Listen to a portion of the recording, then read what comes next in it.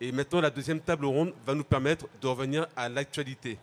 Donc, et de voir les luttes actuelles, voir comment on peut mieux les comprendre et afin de mieux les soutenir. Donc pour cette table ronde qui, vous voyez, est vraiment très fournie, une table ronde avec des intervenants exceptionnels hein, que le monde entier nous envie. Et donc il y aura en fait six interventions. Six interventions. Donc la première, ce sera avec Brigitte Ameganvi du Togo. Et Brigitte donc, est membre de plusieurs structures, hein, notamment de Synergie Togo et de la plateforme qu'on peut qualifier de panafricaine, hein, tournons la page. Et après Brigitte, ce sera Abdelkarim Yacoub qui interviendra pour le Tchad.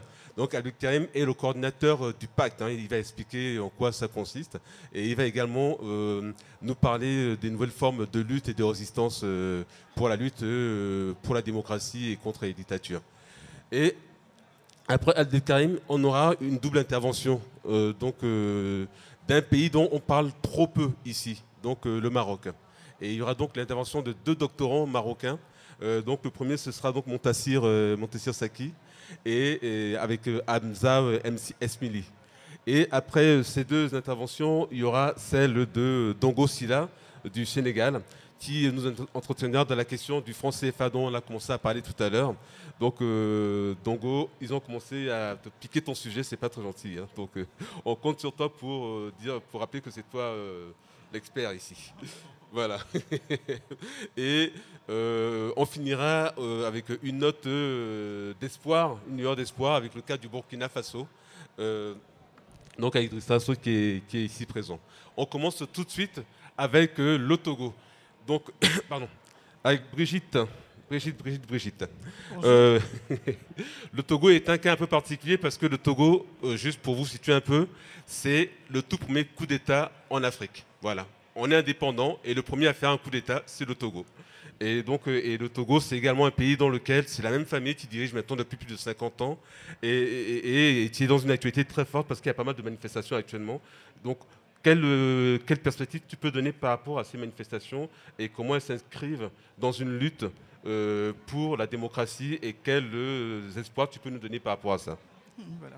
Je vais faire un rappel historique très très bref parce que j'ai intitulé mon intervention « Le rêve brisé de l'indépendance du Togo » parce que ce qui se passe aujourd'hui est en lien très fort avec ce qui s'est passé en 63 et dont Régis parlait, c'est-à-dire le premier coup d'État militaire sanglant des indépendances de l'Afrique.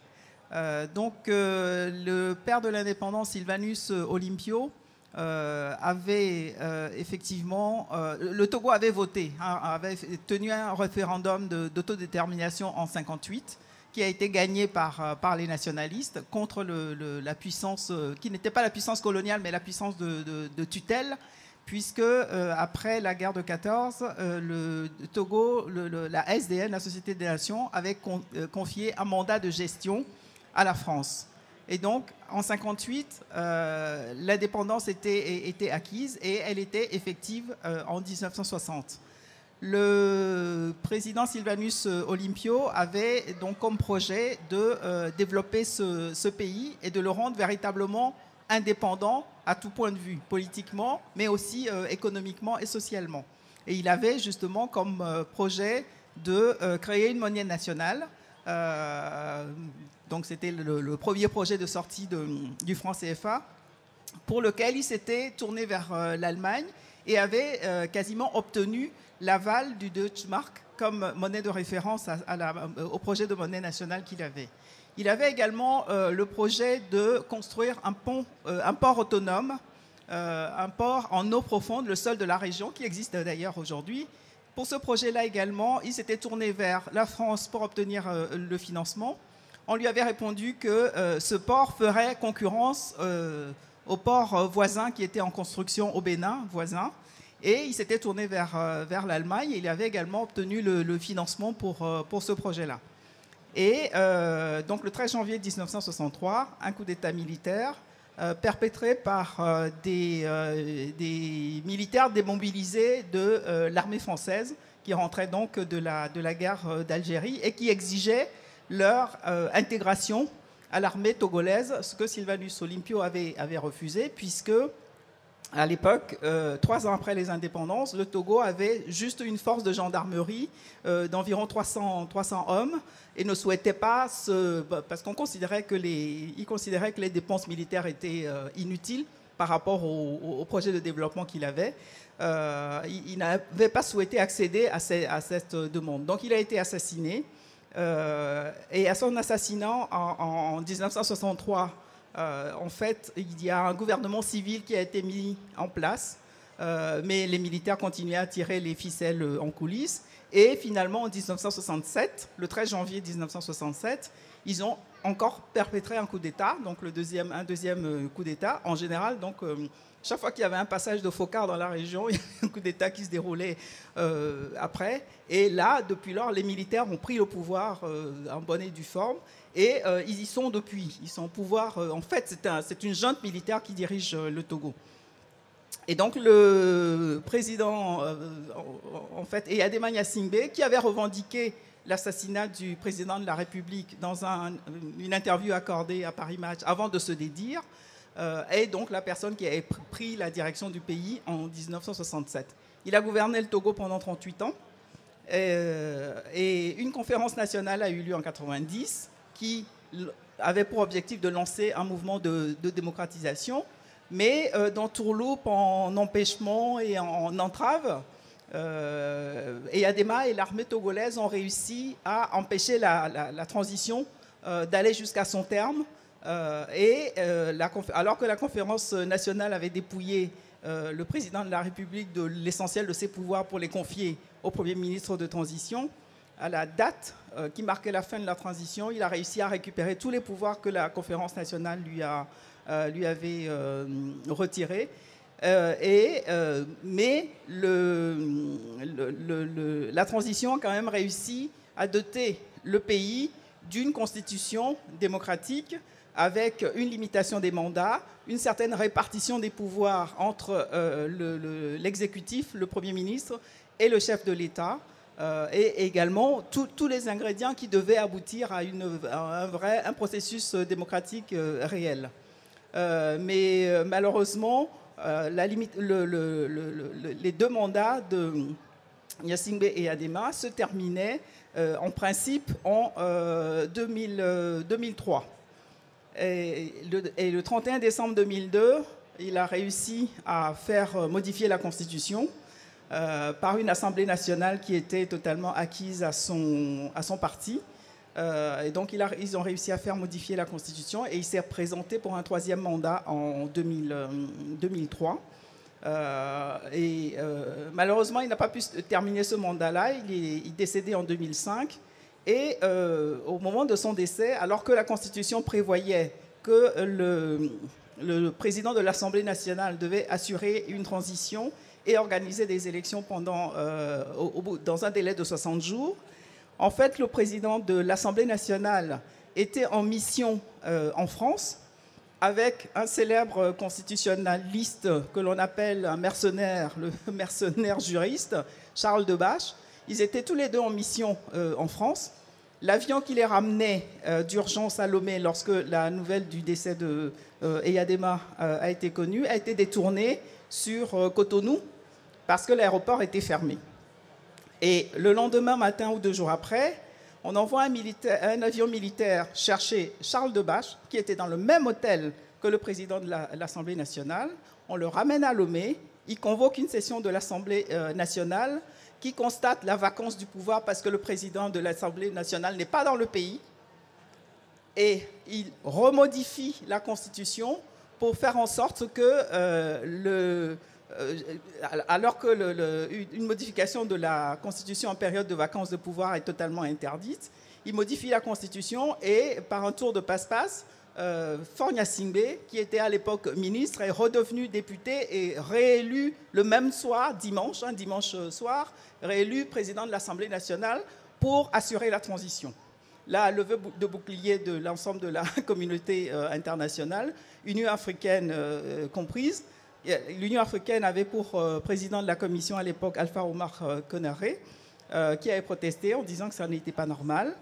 Et ce qui s'est passé, en fait, c'est un tour de force où le coup d'État militaire et le coup d'État constitutionnel avorté ont été remplacés par un coup d'État électoral, c'est-à-dire qu'on a organisé une mascarade électorale absolument horrible, au vu et au su de tout le monde, pour permettre à Faure Gnassingbé de revenir au pouvoir, Brigitte, légalement. Donc depuis lors, il se maintient au pouvoir par des fraudes électorales, etc. Et c'est ce qui nous amène aux contestations actuelles. Voilà. C'est ce qui nous amène aux contestations actuelles où, en fait, pour solder les morts, parce que les élections de 2005 ont quand même fait entre 500 et 1000 morts, il y avait eu un accord qui avait été signé en 2006 qui devait permettre le retour, en fait, à un processus démocratique. Aucun de ces engagements de cet accord n'a été respecté, ce qui caractérise ce régime qui en général, signe beaucoup d'accords. Il y a toujours des dialogues au moment de crise, et le dialogue, les engagements ne sont jamais respectés. Alors, ce qui se passe actuellement, et de manière assidue depuis août 2017, c'est que, en fait, tout le monde a compris que les engagements qui ont été pris en 2005 ne sont pas respectés. La dictature reposait sur une instrumentalisation des différences nord-sud pour régner. L'armée, effectivement, est à 90% composée de gens qui sont du nord, auxquels on a en fait distribué un certain nombre de franchises mafieuses qui leur permet donc de faire allégeance et de soutenir le régime en permanence.